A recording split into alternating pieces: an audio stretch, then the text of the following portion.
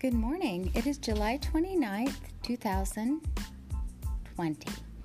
O Lord, you bring death and make alive. You bring down to the grave and raise up.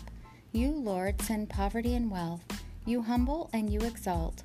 You raise the poor from the dust and lift the needy from the ash heap, to seat them with princes and make them inherit a throne of honor. For the foundations of the earth are yours, O Lord, and you have set the world upon them. 1 Samuel 2, 6-8. Lord, whatever pleases you, you do in the heavens and on the earth, in the seas and all their depths. Psalm 135, 6. By your word, O Lord, the heavens were made, and by the breath of your mouth their starry host. Psalm 33, 6.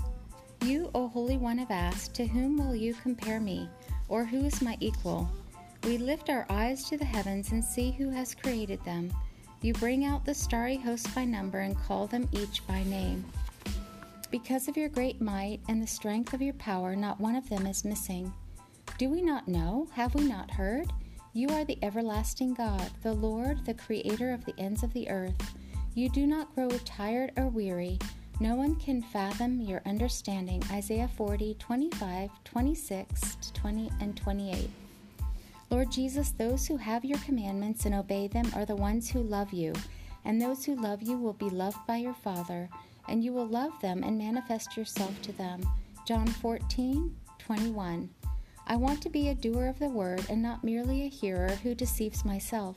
For those who hear the word and do not do it are like people who look at their natural faces in a mirror, and after looking at themselves go away and immediately forget what kind of people they are. But those who look intently into the perfect law of freedom and continue in it, who hear and do not forget the word but do it, these will be blessed in what they do. James 1, 22-25. Those who are slow to anger are better than the mighty, and those who rule their spirits than those who take a city. Proverbs 16:32.